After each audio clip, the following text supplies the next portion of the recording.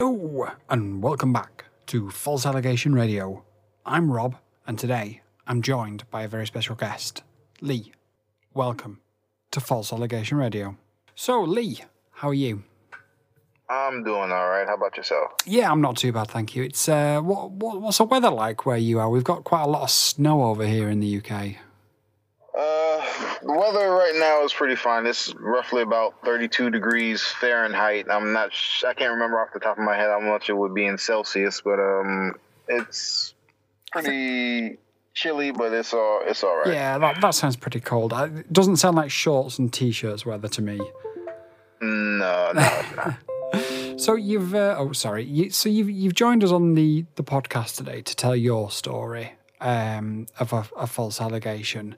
So take me back to how it all started for you. Well, I gotta take you back a while. My wife and I have been married for 8 years. I had been homeless from July of 2018 to February of 2019. I had sent her to stay with some family while I took care of everything to get us an apartment. Okay. I wound up getting a job. She was also pregnant with our second child at the time.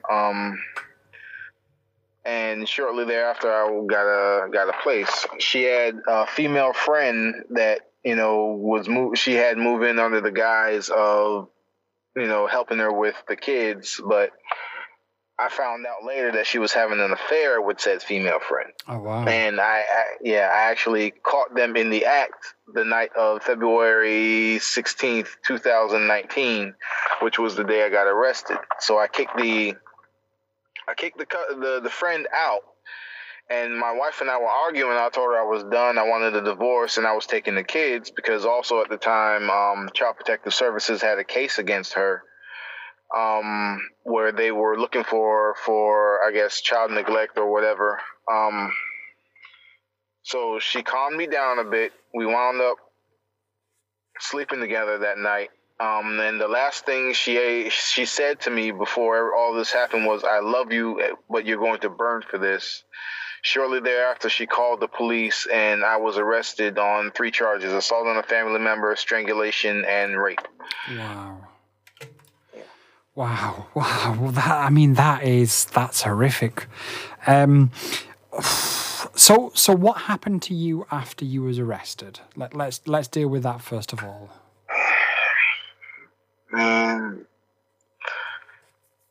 First off, let me say that the worst thing on my record before this is a 10-year-old misdemeanor. Okay. I don't get into trouble. I go to work. I go home. That's it. But once I got arrested, got treated like any other criminal. Yeah. From then on, I was no longer Lee. I was prisoner 43864. So you went to prison for it? No, I went to where they have a regional jail. I spent 7 months in jail while they could not find my wife, because as I mentioned before, Child Protective Services, had a case against her. The kids got taken, and she showed up for the custody hearing to see who would get our kids, but she never showed up for the criminal proceedings during the entire time. They continued the case like 4 or 5 different times while looking for her, even though she showed up under their noses 3 different times. So sorry, you've lost not only... Sorry, my levels on this microphone have gone way high. I apologise. So you've lost... I don't know why my levels are so high. I'm sorry. Am I coming through louder than normal? No, you're coming through pretty fine. That's really weird. Okay, so you've lost not only your wife, your life, but you've also lost your children to Child Protective Services as well? Yeah, I lost both my kids. Wow. Both my 2 sons. Wow. And is there any way that, like, can you get them back, or? I probably could, but I have an uphill battle to climb because my wife also had my oldest son walking around saying, because he was scared that he would lose his mom too. Sure. My son was going around saying that he saw me beating on my wife. So I'm on supervised visitation for my kids. I cannot be with them by myself. It has to be someone that they find suitable to be with. I can talk to them from time to time, but that's about it. I cannot physically be alone with my kids anymore. Wow. But hopefully, if you can clear your name of the rape charge, that there is a potential that you can sort of underpin the whole case, that it's all sort of based on a lie, and that hopefully you can do something about that. Is that fair to say? Yeah, that's very fair to say. And as far as the case itself, like, I can talk about some of the facts of the case, but I'm not going to give up too much information. No. During the preliminary hearing, when she actually did show up, and the only reason she showed up was because they had a warrant out for her arrest. She pretty much lied and said that we never did, because my defense is we've had rough makeup sex before and everything like that. But she pretty much lied and said that we never did anything like that. However, I'm a pack rat, and anything I keep everything behind just in case I may need it again. Back in 2014, we made a video of us having actual rough sex that my lawyer actually got admitted into evidence about a week or two ago. Oh, great. Okay. So there's that. There's messages between my wife and I showing that, we had a healthy sexual relationship, so she knew about the video. In fact, the video has been public since 2015. It's on an adult website. I'm not going to give not going to give that website's name out, but don't. It is. It's been up there since 2015. And so she's aware of the fact that this video has been out there for 5 years. She's bragged about the video to her friends. Wow. Who have seen the video. Wow.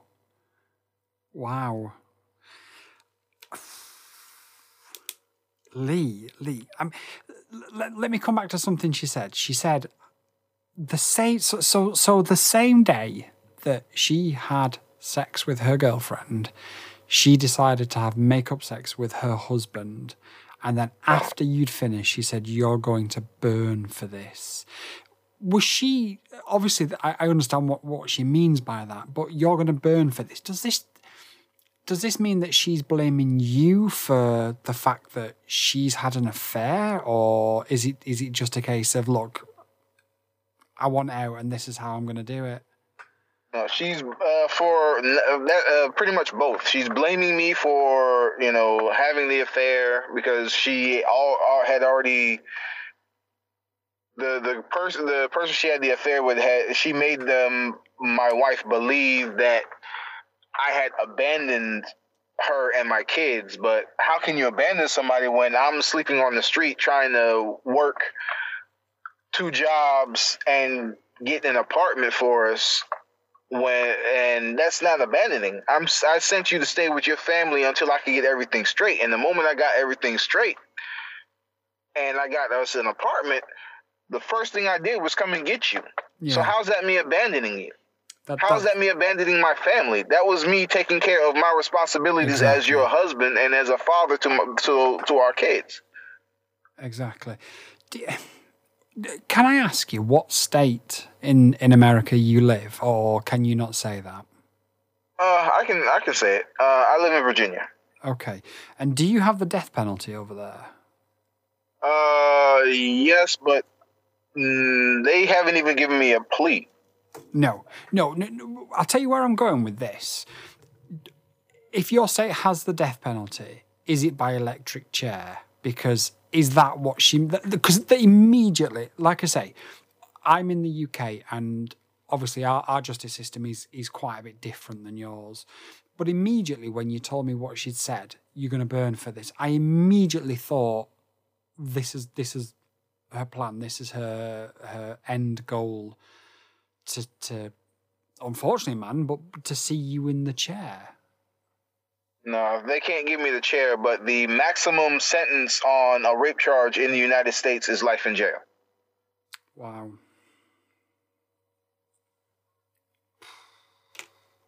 I am looking at no less than 35 years in jail, and I'm 36 years old. And that's, I mean, by the time you're out, that's life over anyway, isn't it? Even if it's not life, my next court date, oddly enough, is my birthday.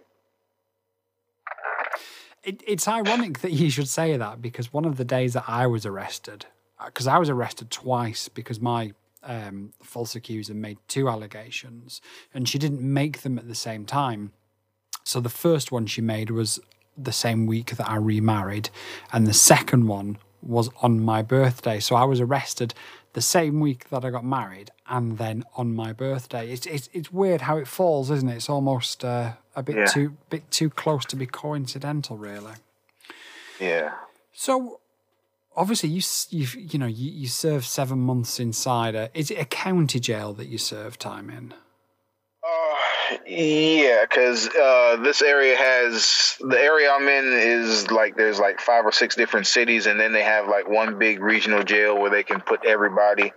Each city has its own jail, and then there's one that they have like a communal jail, which everyone that they don't want in either one of those jails will, be in that one, and that's where I was for 7 months. From February 16th to September 17th of 2019, I spent in jail, and they only let me out on a PR bond, which is a personal recognizance bond, because she refused to show up. And how many times did she refuse to show up? They couldn't find her. She did not want to be found, pretty much. The only reason she showed up for the preliminary hearing in October was because of the fact that they put out a warrant for her arrest.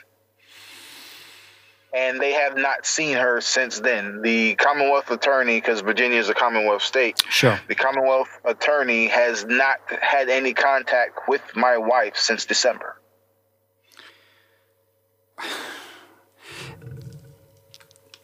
What was it like in prison, in jail? Did people know that you was in there on a rape charge? A few people did. Some people that I was close with, I actually did let them know my charges. To be honest, the United States does not look, the criminal justice system, the criminals in jail in the United States do not take kindly to rapists or child molesters. No. The only saving grace was that the fact that it was my wife, and they to this day, I'm still trying to figure out how can someone, I know it's on the books that you can, but how can someone rape their wife?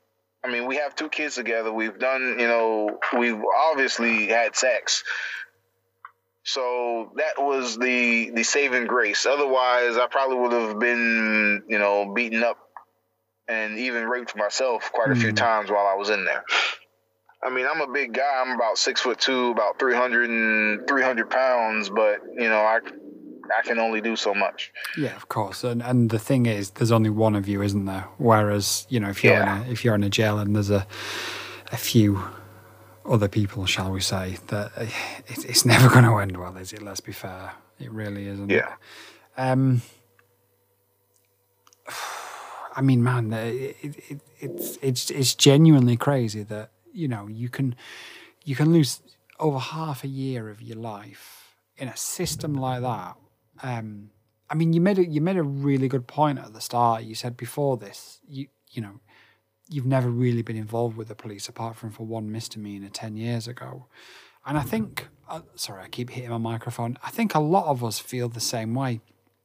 I think the majority of us are sort of hard-working family men who have never been in trouble with the police until this happens, and then all of a sudden you're thrown at the very deep end of the justice system. It's not just a case of, you've got to deal with a cop, or you've got to deal with, a solicitor or a lawyer. You are literally thrown in the deepest of deep ends, aren't you?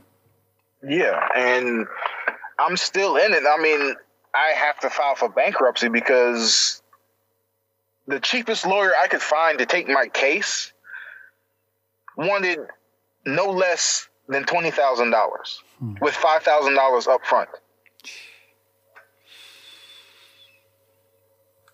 And that, It beggars belief, doesn't it? I mean, I know over here in the UK, we do have it a little bit different than the way you guys have it over there. But yeah, I mean, that sort of money is the sort of money I paid in family court. So, going through when I went through the divorce and then fighting for the children, I spent sort of 25,000 just on that. And then obviously once that was over, then it was into the criminal courts. Now, luckily over here, we don't necessarily have to, there are ways for certain crimes that you can get government assistance where you don't have to pay the full amount, or sometimes you don't have to pay anything, depending on obviously what your personal circumstances are. Well, they do have something like that here. They have what we call public defenders. Yeah. Or some lawyers that will do what's called pro bono work. Yeah. But public defenders are burnt out. They get burnt out very quickly. They have several different cases because there's, let's face it, nobody really likes going to court unless, they're a lawyer or a judge, because they're the only ones that get paid. There's so many people in and out of the criminal justice system in the United States daily that a public defender, you're always better off getting your own attorney. And some of them charge upwards of $100 to $300 an hour just to sit down and talk with them before they'll even say whether or not they'll take your case. I mean, some of the consultation fees they have are ridiculous. Yeah. I was just throwing those numbers out because two of the attorneys that I spoke to, that was their consultation fee.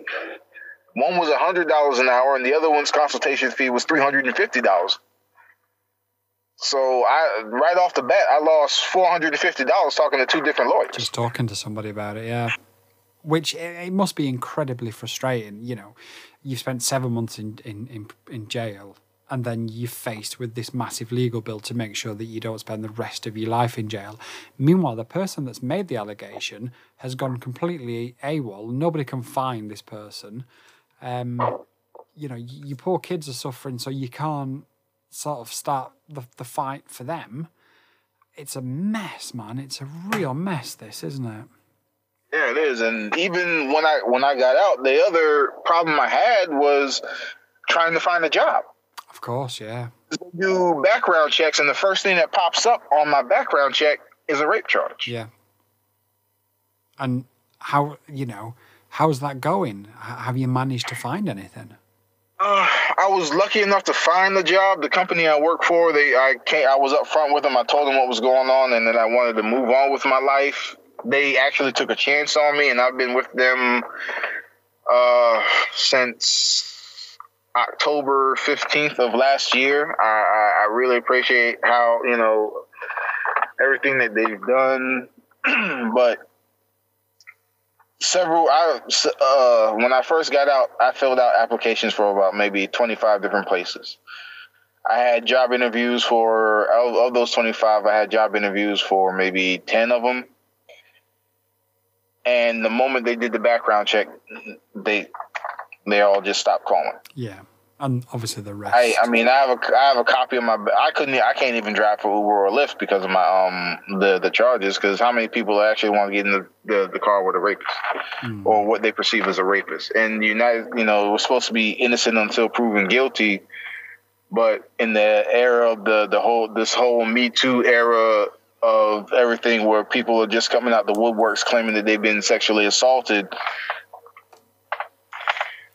it's near impossible. It is, and that was a thing that sort of hit me the hardest. Is our justice system is supposed to be innocent until proven guilty, and I was there with SMS messages from my ex-wife saying, come back. I know you've left me, but I love you.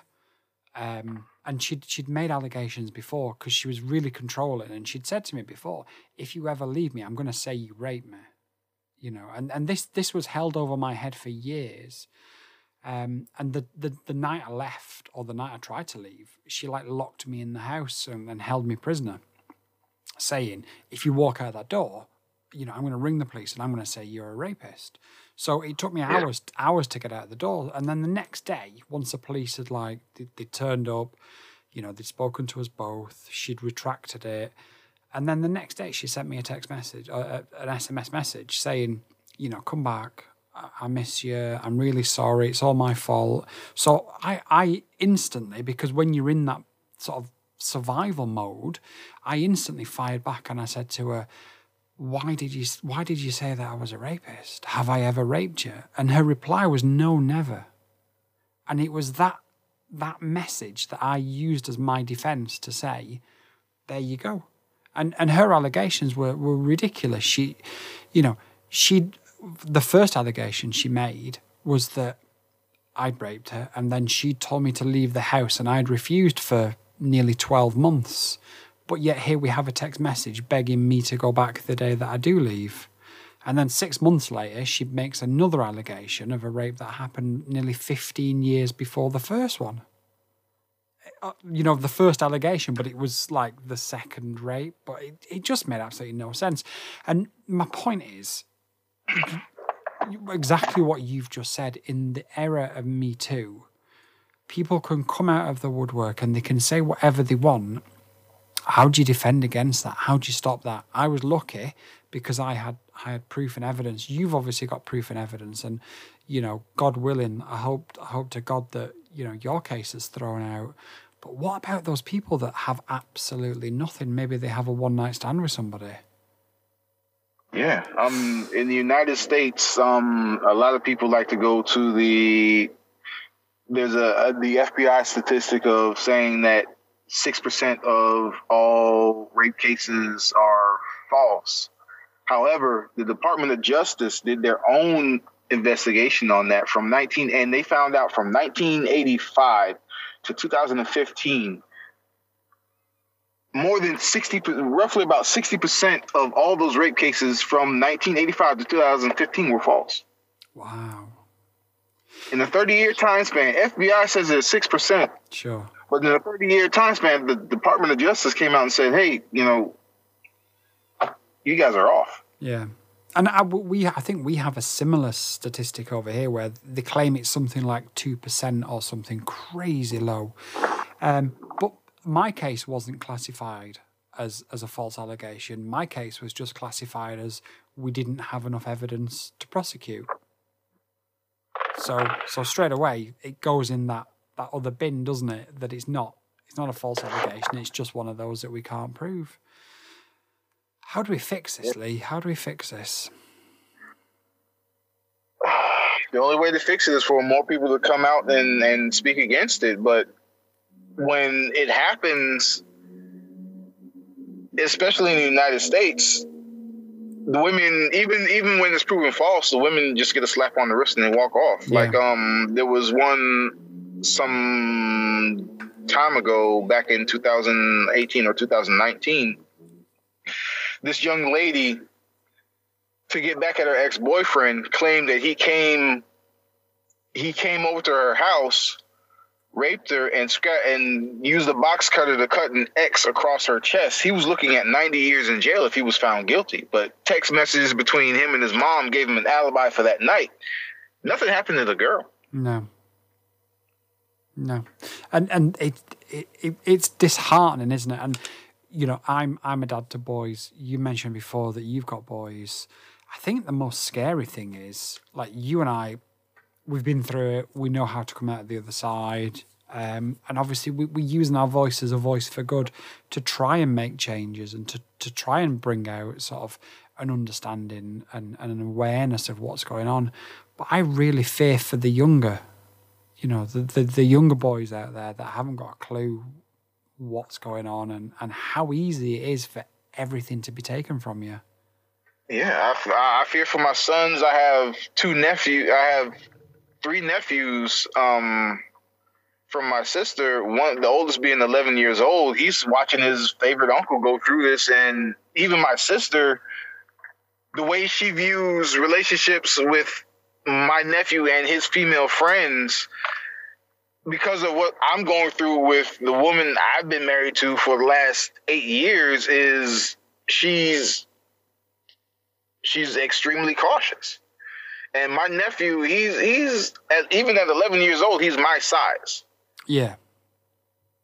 So he looks a lot older than he is. It's just at any given time, it doesn't matter who. All they have to do is say he did so and so, and I didn't like it, and he gets in trouble. He gets in his reputations get ruined. You lose family, friends. You lose everything. It shouldn't be that way because a lot of them are lies, but nothing. They always want to believe the victim. Yeah. And we've got that.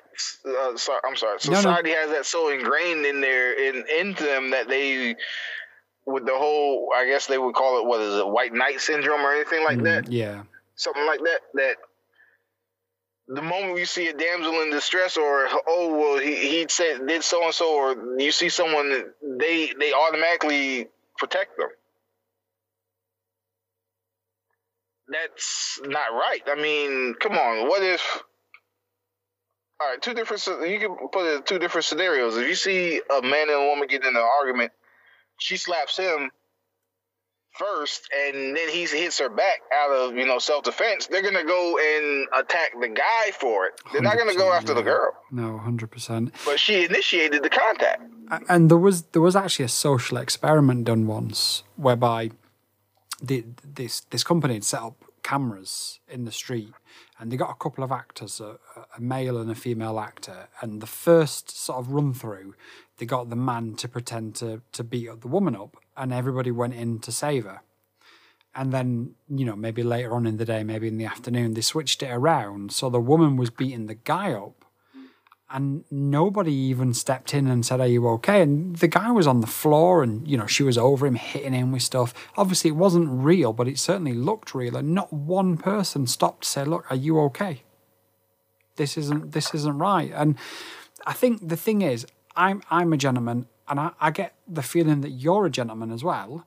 And as gentlemen, we do like to protect women. We like to be like, the old-fashioned sort of protector of women, but at the same time, the balance of what's believed has swung so far in the opposite direction that I'm scared to open a door for a woman now. I'm scared to, move a chair for a woman because you just don't know what's going to be said. And the problem is it's swung so far the other way that it's actually causing that, problems like that, isn't it? Yeah. And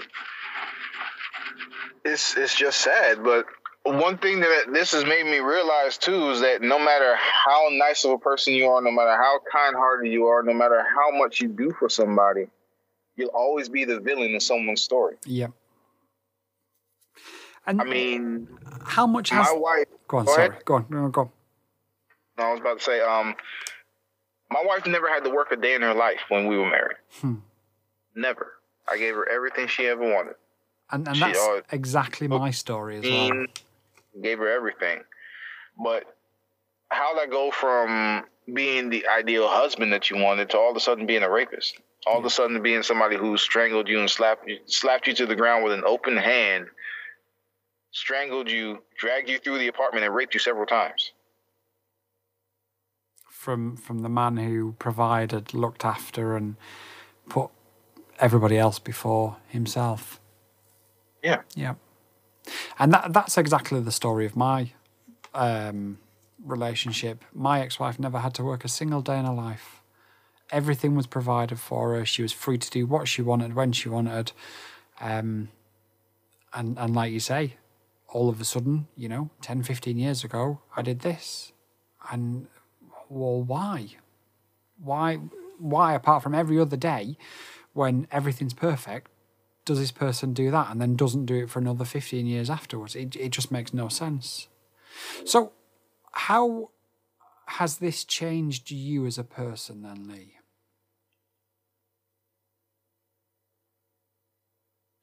I think we've lost connection. Lost connection. Lee's on hold. Lee's put us on hold. He's back. Are you back?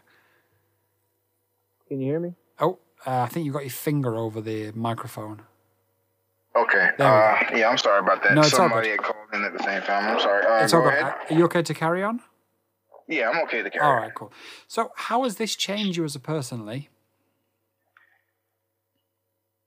It changed a lot of just not only the way I view relationships with women, how I approach women now, or even when it comes to dating, or even the intimate parts of being, the intimate parts of being with a woman. I approach it very differently now. Whereas beforehand, it was, just do what I had to do. But I'm more cautious about how I do things. I ask for consent. I shouldn't. I mean, if you're with a consenting adult and y'all are naked and y'all go at it anyway. I mean, but I have to now constantly reassure myself that she's not going to say at the end of this, hey, you raped me. You're going to burn for it. Yeah. Yeah. And the words "I love you" to me mean nothing anymore. Because the last person that told me they loved me had me arrested and thrown in jail for rape. Crazy. So, okay.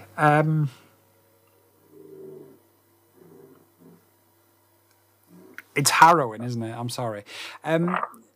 I saw a report the other day where a certain person had carried out a little bit of an experiment and had only gone with and slept with feminists on a campus.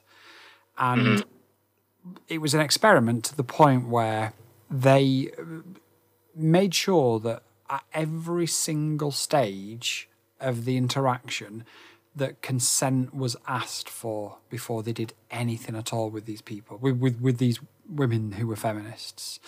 And the result of that was that in every single case, it was said that they didn't like what these guys were doing.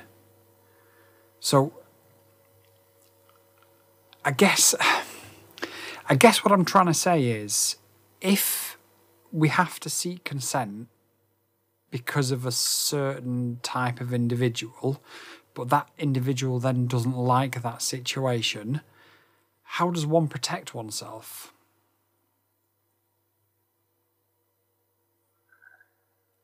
The only way you can protect yourself is just by just going your own way, not really just trying to interact with more. Hello? Yeah. Oh, hello? Yeah, I'm sorry. No, I it's pressed okay. the wrong button, but yeah. It's all right. Yeah, it's crazy. So where do you go from here then, Lee? What happens with you now? The only thing I can do, as far as I just gotta continue going to work. If they find her on my next, which is on my next court, my next date is actually supposed to be my trial. So if they find her before by the time the trial comes in about 3 weeks, then we'll see what happens from there. What happens if they don't find her? I'm sorry? Sorry, what happens if they don't find her? Like, if she's still missing? If they don't find her, then I would assume that the judge would just throw it out. My charges would be dismissed. And then they'll go from there. It's not like they'll... Like I said, I lost my apartment. I lost everything. I lost jobs. It's not like they're going to compensate me for my time. They're just going to say, oh, well, our mistake, go on about your business. Don't let it happen again. I mean, in the UK, if you're in jail, certainly, the situation you're in, we would call pre-trial bail, or pre-trial remand, sorry. And there'd be no recourse for that 7 months that you'd spent in jail if it was in the UK. I guess that's the same in the US as well. So that 7 months that you've spent in jail just tough, isn't it? Yeah. Wow. Wow. And in the meantime, nothing will happen to her, will it? Nope. Even after this, she doesn't show up. I'll still forever be looked at as the monster that she created, and she'll forever be seen as the dainty little victim. Well, I hope that you get it resolved. Do me a favour, because this has affected me more than I thought it would actually. I mean, you know, you're a dad like me. And you've lost your kids, you've lost your wife, you've lost your job, your respect, your freedom to a certain extent. Let me know how it goes. Come back and come back on and tell me how it goes. And obviously, you know, ultimately, if you end up in jail, you're not going to be able to come back. But I'm sure that's not going to happen. So I'm sure that I'm not the only one that says this. But we want to hear that everything's been thrown out and that you can now start that long and relatively painful process of rebuilding your life. Because, you know, one thing that I've said and one thing that a lot of other people have said is once it is all thrown out and you think, great, it's all been thrown out, it's time to party, it's time to move on. Actually, the feeling you get is just numbness, because it isn't a time for celebration, because the person that's done it to you has faced no consequences from it. You've had to fight for years for your freedom and to clear your name. And you almost have it hanging over you for the rest of your life, even though you've done nothing wrong. So I definitely want to hear from you again once everything's been resolved, and let us know how you're getting on and how life is for you, because I think that's an important part of the process. Yeah, I'll definitely keep you updated. Thanks, Lee. I mean, is there anything else that you want to say? I think I've covered pretty much everything I wanted based on the conversations that we've had to get your story out there. Obviously, we've had to be careful with names and locations and stuff. And once you've been cleared, we can come back on and we can talk in more detail if you want to. But is there anything else you want to say? I guess just everybody who's listening, just be cautious. I mean, it doesn't matter who it is. They'll turn on you. And whoever said hell has no fury like a woman scorned, they weren't lying. It's just, if anybody learns anything from this, just use me as a cautionary tale. I mean, from being the nice guy, the nice husband, the loving father, to suddenly being looked at as a monster over the last year. Just be careful. I mean, if you got, even nowadays, if you have to, record everything. Don't leave nothing to chance, because just because you say you're innocent, they're not going to believe you. No, even with all the evidence that you have, even when you go to court and show them all the evidence that you have, they're still not going to believe you. So just be careful. Yeah, definitely. And if you could take one thing, or if you could get the president, I appreciate you may not like the current one, but if you could get your president to change one law in relation to false allegations, what would you get the president to change? I would get him to whatever jail time that the person who was falsely accused has either been or is there facing, the accuser should get that time. I agree. And that's a common theme. I think most of us say that. I was facing 8 years. You was facing minimum. I'm facing minimum right now, from what my lawyer's told me, minimum 35 years, max is life. I'm looking at anywhere between 35 and life right now. Horrendous. And just out of interest, are there any states, and I don't want to be morbid, and I appreciate it's probably not the best time to have this conversation, but are there any states in the US where rape carries the death penalty? No. As far as I know, federal guidelines for all of them, rape is, in the United States, rape is considered a class, I believe it's either a class 2 or class 1 felony. Anything class 2 felonies, the max is life. Okay. Only thing that carries a death penalty, I believe, would be murder in the United States now. That makes sense.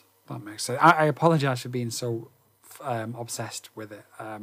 It's understandable because back in the day, I know medieval times, if you did, you were found guilty of raping a woman, you were killed on the spot. So yeah, and it's understandable. Yeah, definitely. And we have to balance the genuine victims, and this is something that I've always sort of said. We have to balance those people out there who are genuine victims of rape and sexual assault. And I do think the best way is what you've said. If you are found to have made a false allegation, you then serve the time that the person that you accused was facing. I think that's the only fair way to stop it, and I think it's probably the most realistic way. I know I started a debate last night where I asked about law changes and things, and a lot of people, or a couple of people, have said change the statute of limitations, which basically means how long ago something happened before you can report it to the police. And I don't necessarily agree with that, but certainly making the person face what the other person would have faced, I think is by far the best idea. Yeah, I don't agree with the whole statute of limitations thing too, but the change, the fact, what we mentioned earlier, that person getting the jail time that the other person would have served, that's holding them accountable for their actions. Yeah. That's all it is. And we're being held accountable for the fact that we're being charged with that certain crime. They need to be held accountable for lying. And in the United States, or pretty much anywhere else in the world now, all they have to do is, oh, I'm sorry, and the woman gets treated with kids' gloves. We can't do that. No. If the situation were reversed and I didn't show up for court so many times, I would have already been found guilty of contempt and thrown in jail. Yeah, exactly. You and I and I dare say every other man accused of this in the world have never been treated with kid gloves, and yet we're innocent. We haven't done anything wrong, but we've never been treated with kid gloves. I was treated with respect by the people investigating it, don't get me wrong, but at the end of the day, I was still viewed upon as this monster that's done this, and how can we get the evidence to prove it? I was never treated as a victim, ever. And that's despite the fact that my ex-wife has a criminal record for domestic battery, as you guys would call it. And yet, again, and that was against me, by the way. And yet I was never treated with kid gloves.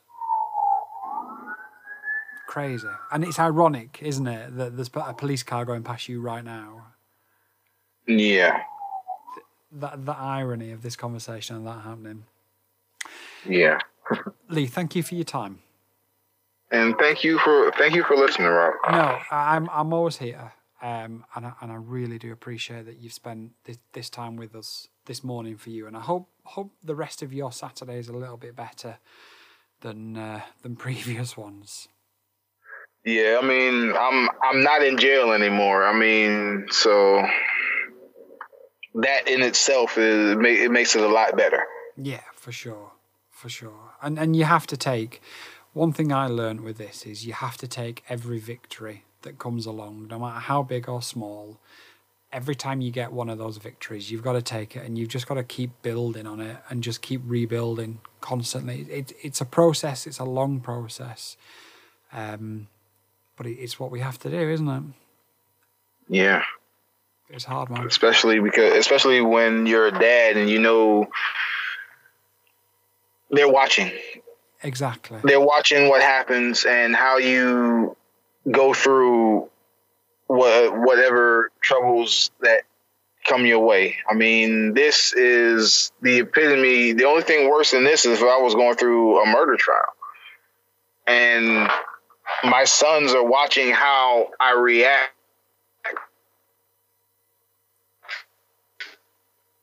Oh, I think we just lost the signal a little bit. Everything. The son is always asking me what's going, how I'm doing. I got to put on a brave face for him, no matter how stressed I may be. I can't let him see me break. Of course. And a friend and I have often said that being accused of this is actually worse than being accused of murder, because quite often you can get into a fight with somebody and they can fall over and bang their head and they might die. And it's an accident, and people understand, oh yeah, people have a fight, they might have been drunk, it shouldn't have happened, the person's remorseful, they're trying to rebuild their lives. And from a murder charge, you can actually rebuild yourself. But from something like this, it just doesn't happen, does it? Just doesn't happen. It really doesn't. Okay, Lee, thank you so much for your time today. You're welcome. Come back on and tell us once it's all been resolved. Look after yourself, and if you need us, we're always here for you. All right, thanks, man. Take care, man. All right.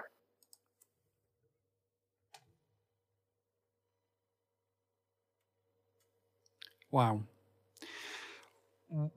What else can I say? That was Lee, not his real name. Names have been changed to protect the innocent and to make sure there's no repercussions on Lee for that. And obviously to make sure that his kids are safe from hearing that story. That affected me quite a lot, actually. So, when we can, let's give Lee the support that he clearly needs. He's going through a really rough time. I can't imagine spending 7 months in jail for something like that, especially when you haven't done it. I guess I was lucky, I just have no words. The strength that man has is incredible and unbelievable, and all sorts of other words like that at the very same time. But that's what False Allegation Radio is all about. That's what we're here for. So if you want your story to be heard and you want the world to listen to your story, get in touch with us and we'll get you booked in. There is a lot of people out there that do want to tell their story. This is the second successful recording that we've managed to do. There has been a couple of issues last week, I'm afraid, but we're back on it now. So if you do want your story told, please do get in touch and we'll get you booked in and we'll get it done. Thank you very much for listening. Take care. Goodbye. Oh, and welcome back to False Allegation Radio. I'm Rob, and today I'm joined by a very special guest, Lee. Welcome to False Allegation Radio. So, Lee, how are you? I'm doing all right. How about yourself? Yeah, I'm not too bad, thank you. It's what's the weather like where you are? We've got quite a lot of snow over here in the UK. The weather right now is pretty fine. It's roughly about 32 degrees Fahrenheit. I can't remember off the top of my head how much it would be in Celsius, but it's pretty chilly, but it's all right. Yeah, that sounds pretty cold. It doesn't sound like shorts and t-shirts weather to me. No, it's not. So you've you've joined us on the podcast today to tell your story of a false allegation. So take me back to how it all started for you. Well, I gotta take you back a while. My wife and I have been married for 8 years. I had been homeless from July of 2018 to February of 2019. I had sent her to stay with some family while I took care of everything to get us an apartment. Okay. I wound up getting a job. She was also pregnant with our second child at the time. And shortly thereafter, I got a place. She had a female friend that she had moved in under the guise of helping her with the kids, but I found out later that she was having an affair with said female friend. Oh, wow. And I actually caught them in the act the night of February 16th, 2019, which was the day I got arrested. So I kicked the friend out, and my wife and I were arguing. I told her I was done. I wanted a divorce, and I was taking the kids because also at the time, Child Protective Services had a case against her, where they were looking for I guess child neglect or whatever. So she calmed me down a bit. We wound up sleeping together that night. And the last thing she said to me before all this happened was, "I love you, but you're going to burn for this." Shortly thereafter, she called the police, and I was arrested on 3 charges: assault on a family member, strangulation, and rape. Wow. Wow. Wow. That's horrific. So what happened to you after you was arrested? Let's deal with that first of all.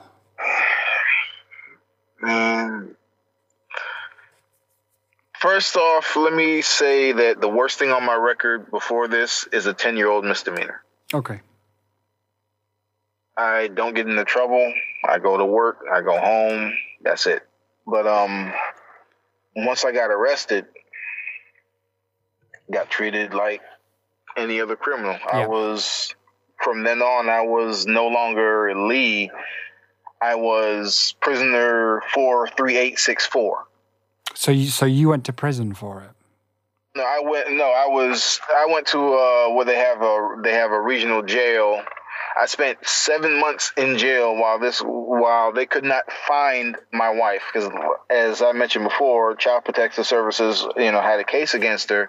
The kids got taken, and she showed up for the custody hearing to see who would get our kids, but she never showed up for the criminal proceedings during the entire time. They continued the case like 4 or 5 different times while looking for her, even though she showed up under their noses 3 different times. So sorry, you've lost not only... Sorry, my levels on this microphone have gone way high. I apologize. So you've lost... I don't know why my levels are so high. I'm sorry. Am I coming through louder than normal? No, you're coming through pretty fine. That's really weird. Okay, so you've lost not only your wife, your life, but you've also lost your children to Child Protective Services as well? Yeah, I lost both my kids. Wow. Both my 2 sons. Wow. And is there any way that, like, can you get them back, or? I probably could, but I have an uphill battle to climb, because my wife also had my oldest son walking around saying, because he was scared that he would lose his mom too. Sure. My son was going around saying that he saw me beating on my wife. So I'm on supervised visitation for my kids. I cannot be with them by myself. It has to be someone that they find suitable to be with. I can talk to them from time to time, but that's about it. I cannot physically be alone with my kids anymore. Wow. But hopefully, if you can clear your name of the rape charge, that there is a potential that you can sort of underpin the whole case, that it's all sort of based on a lie, and that hopefully you can do something about that. Is that fair to say? Yeah, that's very fair to say. And as far as the case itself, like, I can talk about some of the facts of the case, but I'm not going to give up too much information. No. During the preliminary hearing, when she actually did show up, and the only reason she showed up was because they had a warrant out for her arrest, she pretty much lied and said that we never did, because my defense is we've had rough makeup sex before and everything like that. But she pretty much lied and said that we never did anything like that. However, I'm a pack rat, and anything I always keep everything behind just in case I may need it again. Back in 2014, we made a video of us having actual rough sex that my lawyer actually got admitted into evidence about a week or 2 ago. Oh, great. Okay. So there's that. There's messages between my wife and I showing that, we had a healthy sexual relationship. So she knew about the video. In fact, the video has been public since 2015. It's on an adult website. I'm not going to give not going to give that website's name out, please but don't. it's been up there since 2015. And so she's aware of the fact that this video has been out there for 5 years. She's bragged about the video to her friends. Wow. Who have seen the video. Wow.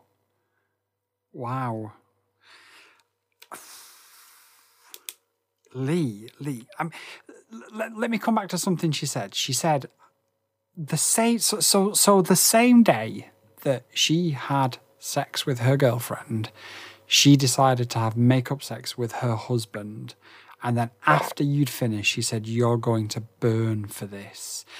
Was she, obviously, I understand what she means by that, but you're going to burn for this. Does this mean that she's blaming you for the fact that she's had an affair? Or is it just a case of, look, I want out and this is how I'm going to do it?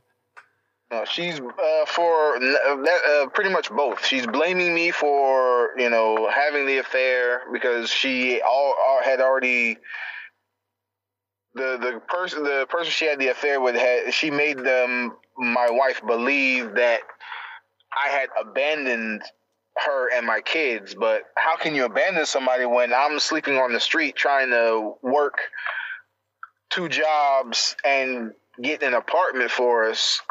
And that's not abandoning. I sent you to stay with your family until I could get everything straight. And the moment I got everything straight and I got us an apartment, the first thing I did was come and get you. Yeah. So how's that me abandoning you? How's that me abandoning my family? That was me taking care of my responsibilities as your husband and as a father to our kids. Exactly. Can I ask you what state in America you live, or can you not say that? I can say it. I live in Virginia. Okay. And do you have the death penalty over there? Yes, but they haven't even given me a plea. No. I'll tell you where I'm going with this. If your state has the death penalty, is it by electric chair? Because is that what she... Because immediately, like I say, I'm in the UK and obviously our justice system is quite a bit different than yours. But immediately when you told me what she'd said, you're going to burn for this, I immediately thought, this is her plan. This is her end goal to unfortunately, man, but to see you in the chair. No, they can't give me the chair, but the maximum sentence on a rape charge in the United States is life in jail. Wow.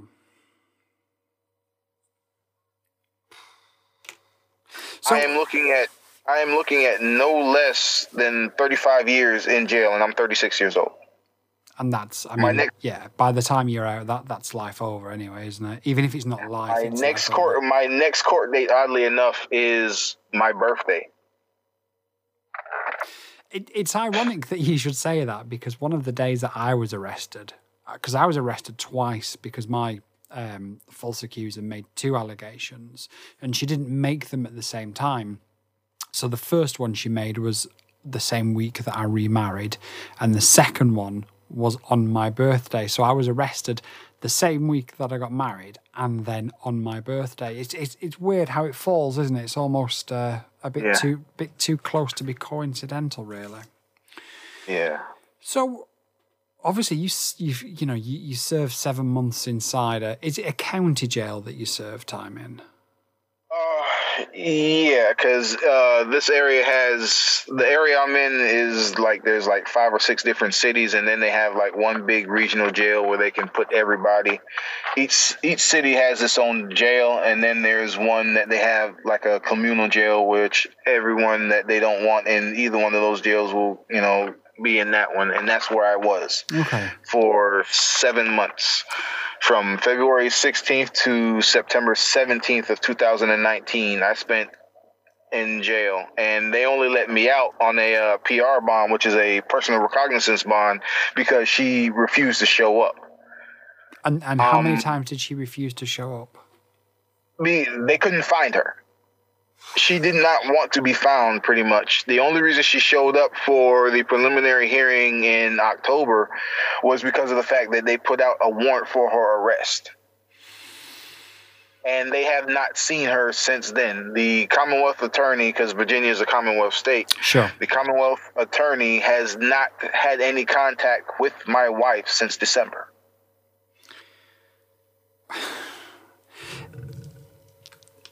What was it like in prison, in jail? Did people know that you was in there on a rape charge? A few people did. Some people that I was close with, I actually did let them know my charges. To be honest, the United States does not look, the criminal justice system, the criminals in jail in the United States do not take kindly to rapists or child molesters. No. The only saving grace was that the fact that it was my wife, and they to this day, I'm still trying to figure out how can someone, I know it's on the books that you can, but how can someone rape their wife? I mean, we have 2 kids together. We've done, we've obviously had sex. So that was the saving grace. Otherwise, I probably would have been, beaten up and even raped myself quite a few times while I was in there. I mean, I'm a big guy. I'm about 6'2", about 300 pounds, but I can only do so much. Yeah, of course. And the thing is, there's only one of you, isn't there? Whereas, if you're in a jail and there's a few other people, shall we say, that it's never going to end well, is it? Let's be fair. It really isn't. Yeah. I mean, man, it's genuinely crazy that you can lose over half a year of your life in a system like that. I mean, you made a really good point at the start. You said before this, you've never really been involved with the police apart from for one misdemeanor 10 years ago. And I think, sorry, I keep hitting my microphone. I think a lot of us feel the same way. I think the majority of us are sort of hard-working family men who have never been in trouble with the police until this happens, and then all of a sudden you're thrown at the very deep end of the justice system. It's not just a case of, you've got to deal with a cop, or you've got to deal with a solicitor or a lawyer. You are literally thrown in the deepest of deep ends, aren't you? Yeah, and I'm still in it. I mean, I have to file for bankruptcy because the cheapest lawyer I could find to take my case wanted no less than $20,000 with $5,000 up front. And that it beggars belief, doesn't it? I mean, I know over here in the UK, we do have it a little bit different than the way you guys have it over there. But yeah, I mean, that sort of money is the sort of money I paid in family court. So, going through, when I went through the divorce and then fighting for the children, I spent sort of 25,000 just on that. And then obviously once that was over, then it was into the criminal courts. Now, luckily over here, we don't necessarily have to, there are ways for certain crimes that you can get government assistance where you don't have to pay the full amount, or sometimes you don't have to pay anything, depending on obviously what your personal circumstances are. Well, they do have something like that here. They have what we call public defenders. Yeah. Or some lawyers that will do what's called pro bono work. Yeah. But public defenders are burnt out. They get burnt out very quickly. They have several different cases because there's, let's face it, nobody really likes going to court unless, they're a lawyer or a judge, because they're the only ones that get paid. There's so many people in and out of the criminal justice system in the United States daily that a public defender, you're always better off getting your own attorney, and they Some of them charge upwards of $100 to $300 an hour just to sit down and talk with them before they'll even say whether or not they'll take your case. I mean, some of the consultation fees they have are ridiculous. Yeah. I was just throwing those numbers out because two of the attorneys that I spoke to, that was their consultation fee. One was $100 an hour, and the other one's consultation fee was $350. So right off the bat, I lost $450 talking to two different lawyers. Just talking to somebody about it, yeah. Which it must be incredibly frustrating. You know, you've spent 7 months in jail, and then you're faced with this massive legal bill to make sure that you don't spend the rest of your life in jail. Meanwhile, the person that's made the allegation has gone completely AWOL. Nobody can find this person. You know, your poor kids are suffering, so you can't sort of start the fight for them. It's a mess, man. It's a real mess, this, isn't it? Yeah, it is. And even when I got out, the other problem I had was trying to find a job. Of course, yeah. Do background checks, and the first thing that pops up on my background check is a rape charge. Yeah. And how's that going? Have you managed to find anything? I was lucky enough to find the job. The company I work for, I was up front with them. I told them what was going on and that I wanted to move on with my life. They actually took a chance on me, and I've been with them since October 15th of last year. I really appreciate how, everything that they've done. But when I first got out, I filled out applications for about maybe 25 different places. I had job interviews of those 25, I had job interviews for maybe 10 of them. And the moment they did the background check, they all just stopped calling. Yeah. And obviously the rest. I have a copy of my. I can't even drive for Uber or Lyft because of my the charges. Because how many people actually want to get in the car with a rapist or what they perceive as a rapist? And we're supposed to be innocent until proven guilty. But in the era of this whole Me Too era of everything, where people are just coming out the woodworks claiming that they've been sexually assaulted, it's near impossible. It is, and that was a thing that sort of hit me the hardest. Is our justice system is supposed to be innocent until proven guilty, and I was there with SMS messages from my ex-wife saying, come back. I know you've left me, but I love you. And she'd made allegations before because she was really controlling, and she'd said to me before, if you ever leave me, I'm going to say you raped me, and this was held over my head for years. And the night I left, or the night I tried to leave, she locked me in the house and held me prisoner, saying, if you walk out that door, I'm going to ring the police and I'm going to say you're a rapist. So it took me hours to get out the door. And then the next day, once the police had they turned up, they'd spoken to us both, she'd retracted it. And then the next day she sent me a text message, an SMS message saying, come back. I miss you. I'm really sorry. It's all my fault. So I instantly, because when you're in that sort of survival mode, I instantly fired back and I said to her, why did you say that I was a rapist? Have I ever raped you? And her reply was no, never. And it was that message that I used as my defense to say, there you go. And her allegations were ridiculous.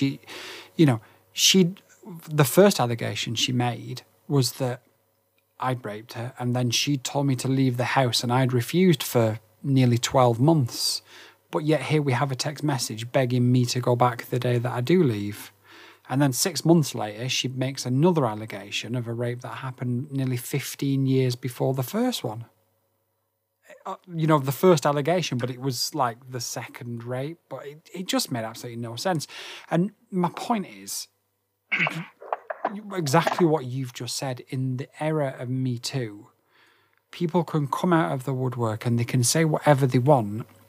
How do you defend against that? How do you stop that? I was lucky because I I had proof and evidence. You've obviously got proof and evidence, and God willing, I hope to God that your case is thrown out.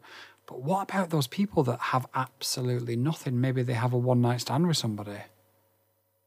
Yeah.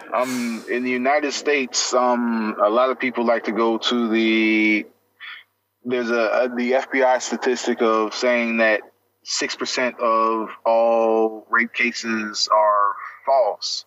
However, the Department of Justice did their own investigation on that and they found out from 1985 to 2015, roughly about 60% of all those rape cases from 1985 to 2015 were false. Wow.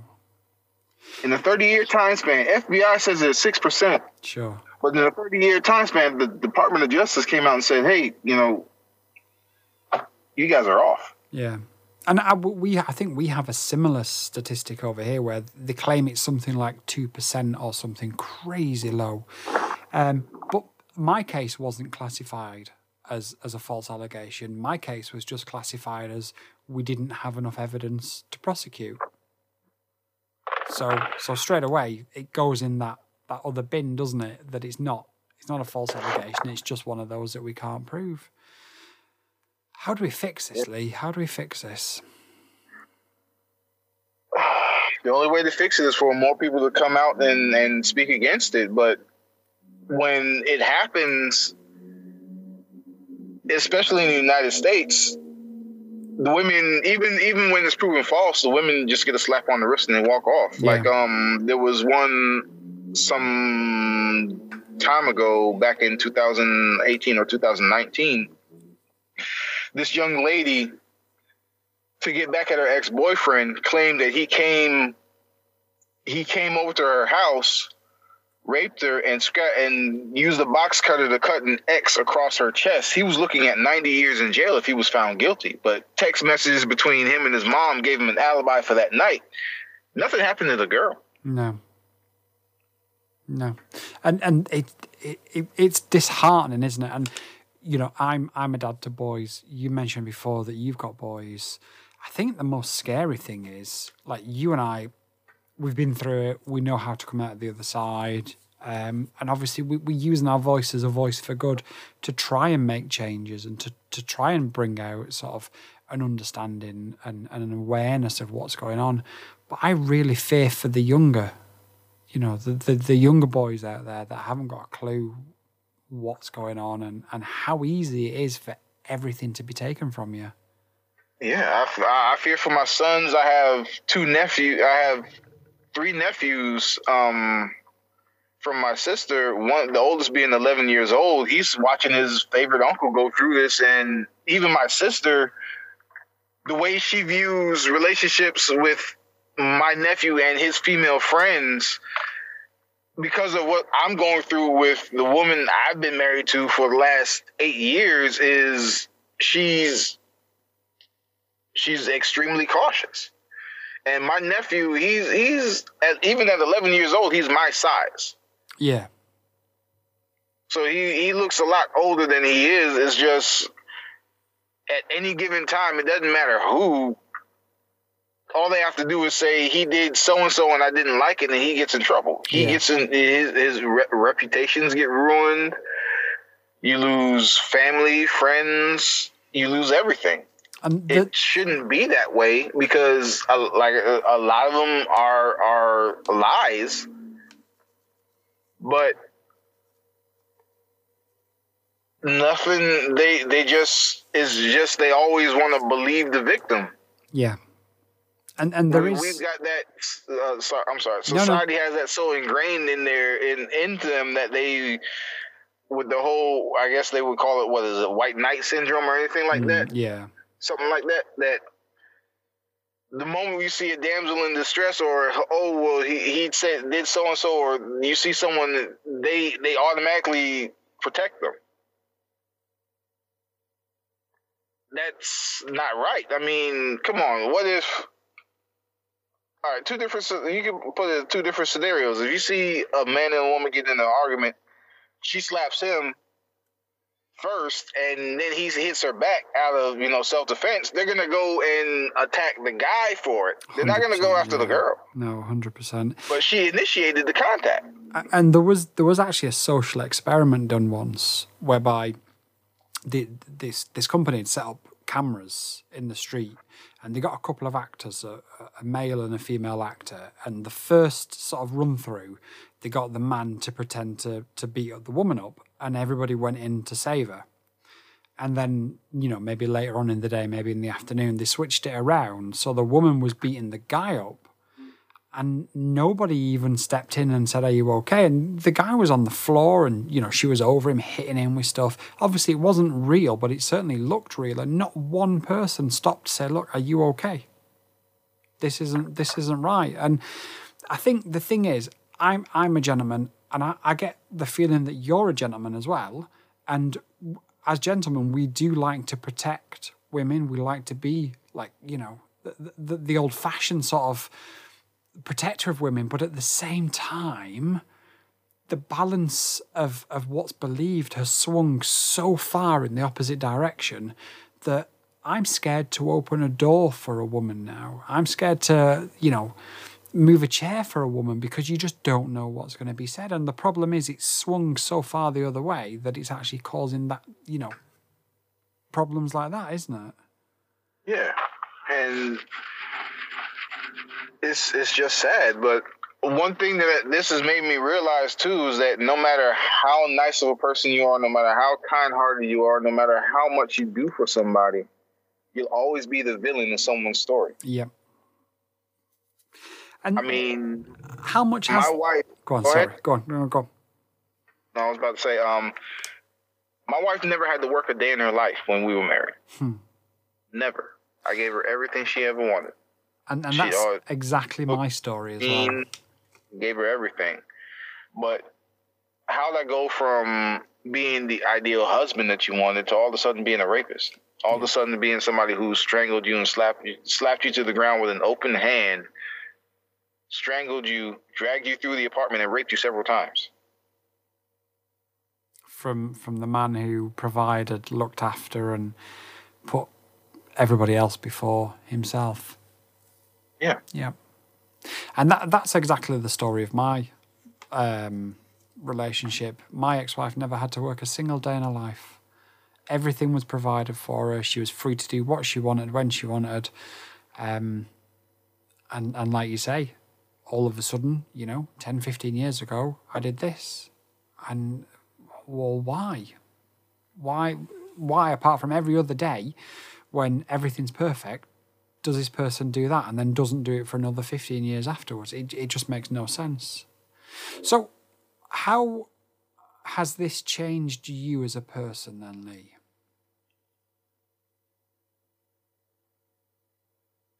I think we've lost connection. Lost connection. Lee's on hold. Lee's put us on hold. He's back. Are you back?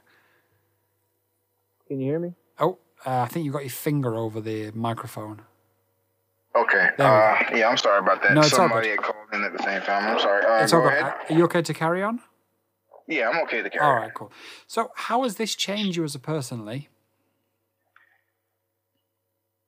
It changed a lot of just not only the way I view relationships with women, how I approach women now, or even when it comes to dating, or even the intimate parts of being, the intimate parts of being with a woman.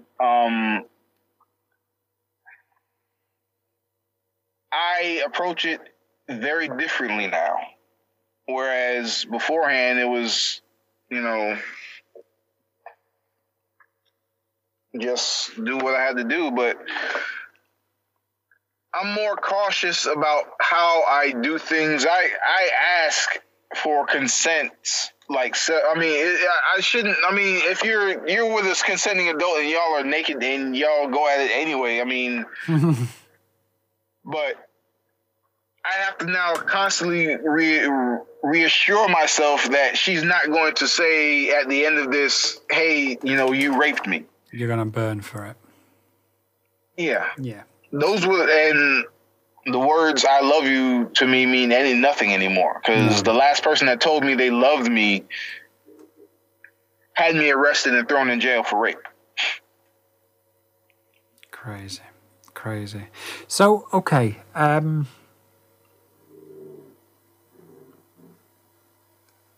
It's harrowing, isn't it? I'm sorry.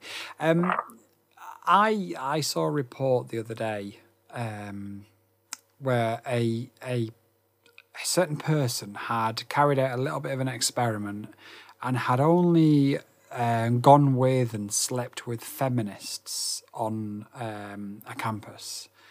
And it was an experiment to the point where they made sure that at every single stage of the interaction that consent was asked for before they did anything at all with these people, with these women who were feminists. And the result of that was that in every single case, it was said that they didn't like what these guys were doing. So I guess what I'm trying to say is, if we have to seek consent because of a certain type of individual, but that individual then doesn't like that situation, how does one protect oneself?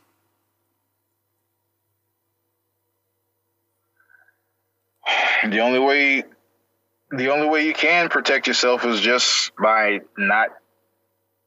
just going your own way, not really just trying to interact with more. Hello? Yeah. Oh, hello? Yeah, I'm sorry. No, I it's pressed okay. the wrong button, but yeah. It's all right. Yeah, it's crazy. So where do you go from here then, Lee? What happens with you now? The only thing I can do, as far as I just gotta continue going to work. If they find her on my next, which is on my next court, my next date is actually supposed to be my trial. So if they find her before by the time the trial comes in about 3 weeks, then we'll see what happens from there. What happens if they don't find her? I'm sorry? Sorry, what happens if they don't find her? Like, if she's still missing? If they don't find her, then I would assume that the judge would just throw it out. My charges would be dismissed. And then they'll go from there. It's not like they'll. Like I said, I lost my apartment. I lost everything. I lost jobs. It's not like they're gonna compensate me for my time. They're just gonna say, "Oh well, our mistake. Go on about your business. Don't let it happen again." I mean, in the UK, if you're in jail, certainly the situation you're in, we would call pre-trial bail or pre-trial remand. Sorry. And there'd be no recourse for that 7 months that you'd spent in jail if it was in the UK. I guess that's the same in the US as well. So that 7 months that you've spent in jail, just tough, isn't it? Yeah. Wow.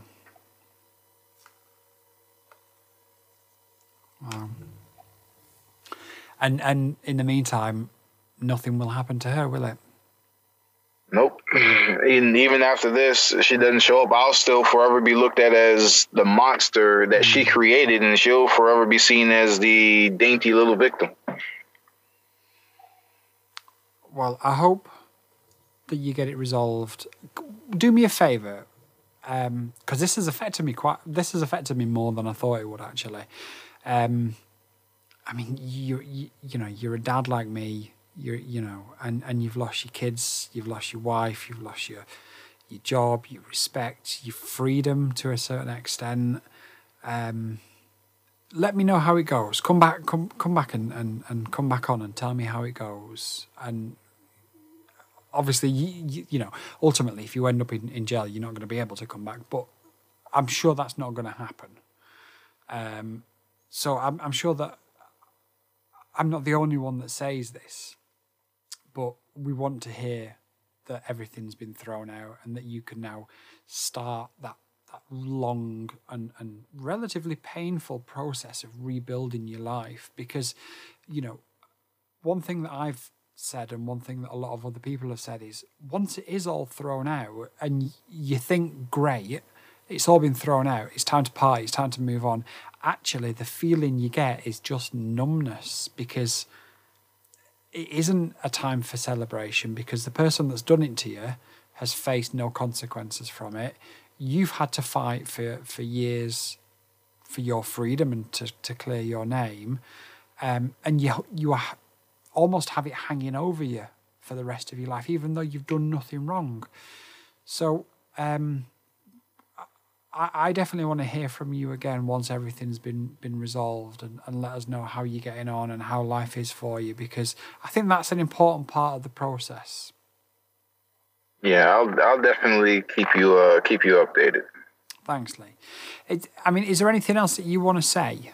I think I've covered pretty much everything I wanted based on the conversations that we've had to get your story out there. Obviously, we've had to be careful with names and locations and stuff. And once you've been cleared, we can come back on and we can talk in more detail if you want to.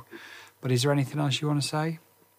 I guess just everybody who's listening, just be cautious. I mean, it doesn't matter who it is. They'll turn on you. And whoever said hell has no fury like a woman scorned, they weren't lying.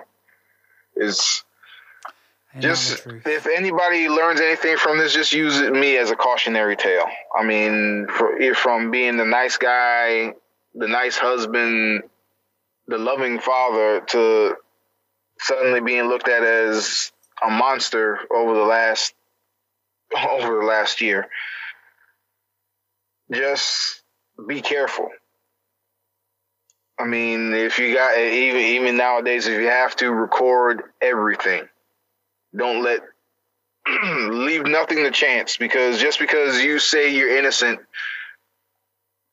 they're not going to believe you. No, even with all the evidence that you have, even when you go to court and show them all the evidence that you have, they're still not going to believe you. So just be careful. Yeah, definitely. And if you could take one thing, or if you could get the president, I appreciate you may not like the current one, but if you could get your president to change one law in relation to false allegations, what would you get the president to change? I would get him to whatever jail time that the person who was falsely accused has either been or is there facing, the accuser should get that time. I agree. And that's a common theme. I think most of us say that. I was facing 8 years. You was facing minimum. I'm facing a lot. Minimum right now, from what my lawyer's told me, minimum 35 years, max is life. I'm looking at anywhere between 35 and life right now. Horrendous. And just out of interest, are there any states, and I don't want to be morbid, and I appreciate it's probably not the best time to have this conversation, but are there any states in the US where rape carries the death penalty? No. As far as I know, federal guidelines for all of them, rape in the United States, rape is considered a class, I believe it's either a class 2 or class 1 felony. Anything class 2 felonies, the max is life. Okay. Only thing that carries a death penalty, I believe, would be murder in the United States now. That makes sense. I apologize for being so obsessed with it. It's understandable, because back in the day, I know medieval times, if you did, you were found guilty of raping a woman, you were killed on the spot. So yeah, and it's understandable. Yeah, definitely. And we have to balance the genuine victims, and this is something that I've always sort of said. We have to balance those people out there who are genuine victims of rape and sexual assault. And I do think the best way is what you've said. If you are found to have made a false allegation, you then serve the time that the person that you accused was facing. I think that's the only fair way to stop it, and I think it's probably the most realistic way. I know I started a debate last night where I asked about law changes and things, and a lot of people, or a couple of people, have said change the statute of limitations, which basically means how long ago something happened before you can report it to the police. And I don't necessarily agree with that, but certainly making the person face what the other person would have faced, I think, is by far the best idea. Yeah, I don't agree with the whole statute of limitations thing too, but the fact what we mentioned earlier, that person getting the jail time that the other person would have served, that's holding them accountable for their actions. Yeah. That's all it is. And we're being held accountable for the fact that we're being charged with that certain crime. They need to be held accountable for lying. And in the United States, or pretty much anywhere else in the world now, all they have to do is, oh, I'm sorry, and the woman gets treated with kids' gloves. We can't do that. No. If the situation were reversed and I didn't show up for court so many times, I would have already been found guilty of contempt and thrown in jail. Yeah, exactly. I and I dare say every other man accused of this in the world have never been treated with kid gloves, and yet we're innocent. We haven't done anything wrong, but we've never been treated with kid gloves. I was treated with respect by the people investigating it, don't get me wrong, but at the end of the day, I was still viewed upon as this monster that's done this, and how can we get the evidence to prove it? I was never treated as a victim, ever. And that's despite the fact that my ex-wife has a criminal record for domestic battery, as you guys would call it. And yet, again, and that was against me, by the way. And yet I was never treated with kid gloves. Crazy. And it's ironic, isn't it, that there's a police car going past you right now. Yeah. The irony of this conversation and that happening. Yeah. Lee, thank you for your time. And thank you for listening, Rob. No, I'm always here. And I really do appreciate that you've spent this time with us this morning for you. And I hope the rest of your Saturday is a little bit better than previous ones. Yeah, I mean, I'm not in jail anymore. I mean, so that in itself it makes it a lot better. Yeah, for sure. And you have to take, one thing I learned with this is you have to take every victory that comes along, no matter how big or small. Every time you get one of those victories, you've got to take it, and you've just got to keep building on it and just keep rebuilding constantly. It's a process. It's a long process. But it's what we have to do, isn't it? Yeah. It's hard, man. Especially when you're a dad and they're watching. Exactly. They're watching what happens and how you go through whatever troubles that come your way. I mean, this is the epitome. The only thing worse than this is if I was going through a murder trial. And my sons are watching how I react.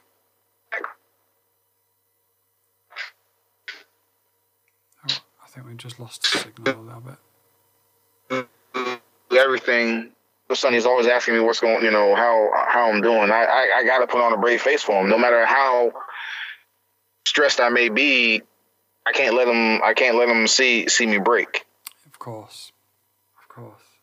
And a friend and I have often said that being accused of this is actually worse than being accused of murder, because quite often you can get into a fight with somebody and they can fall over and bang their head and they might die. And it's an accident, and people understand, oh yeah, people have a fight, they might have been drunk, it shouldn't have happened, the person's remorseful, they're trying to rebuild their lives.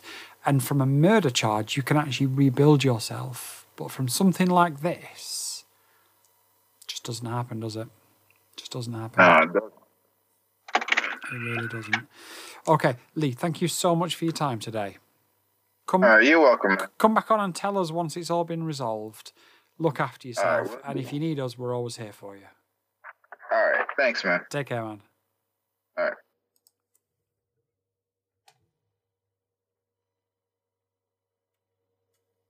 Wow. What else can I say? That was Lee, not his real name. Names have been changed to protect the innocent and to make sure there's no repercussions on Lee for that. And obviously to make sure that his kids are safe from hearing that story. That affected me quite a lot, actually. So, when we can, let's give Lee the support that he clearly needs. He's going through a really rough time. I can't imagine spending 7 months in jail for something like that, especially when you haven't done it. I guess I was lucky, I just have no words. The strength that man has is incredible and unbelievable, and all sorts of other words like that at the very same time. But that's what False Allegation Radio is all about. That's what we're here for. So if you want your story to be heard and you want the world to listen to your story, get in touch with us and we'll get you booked in. There is a lot of people out there that do want to tell their story. This is the second successful recording that we've managed to do. There has been a couple of issues last week, I'm afraid, but we're back on it now. So if you do want your story told, please do get in touch and we'll get you booked in and we'll get it done. Thank you very much for listening. Take care. Goodbye.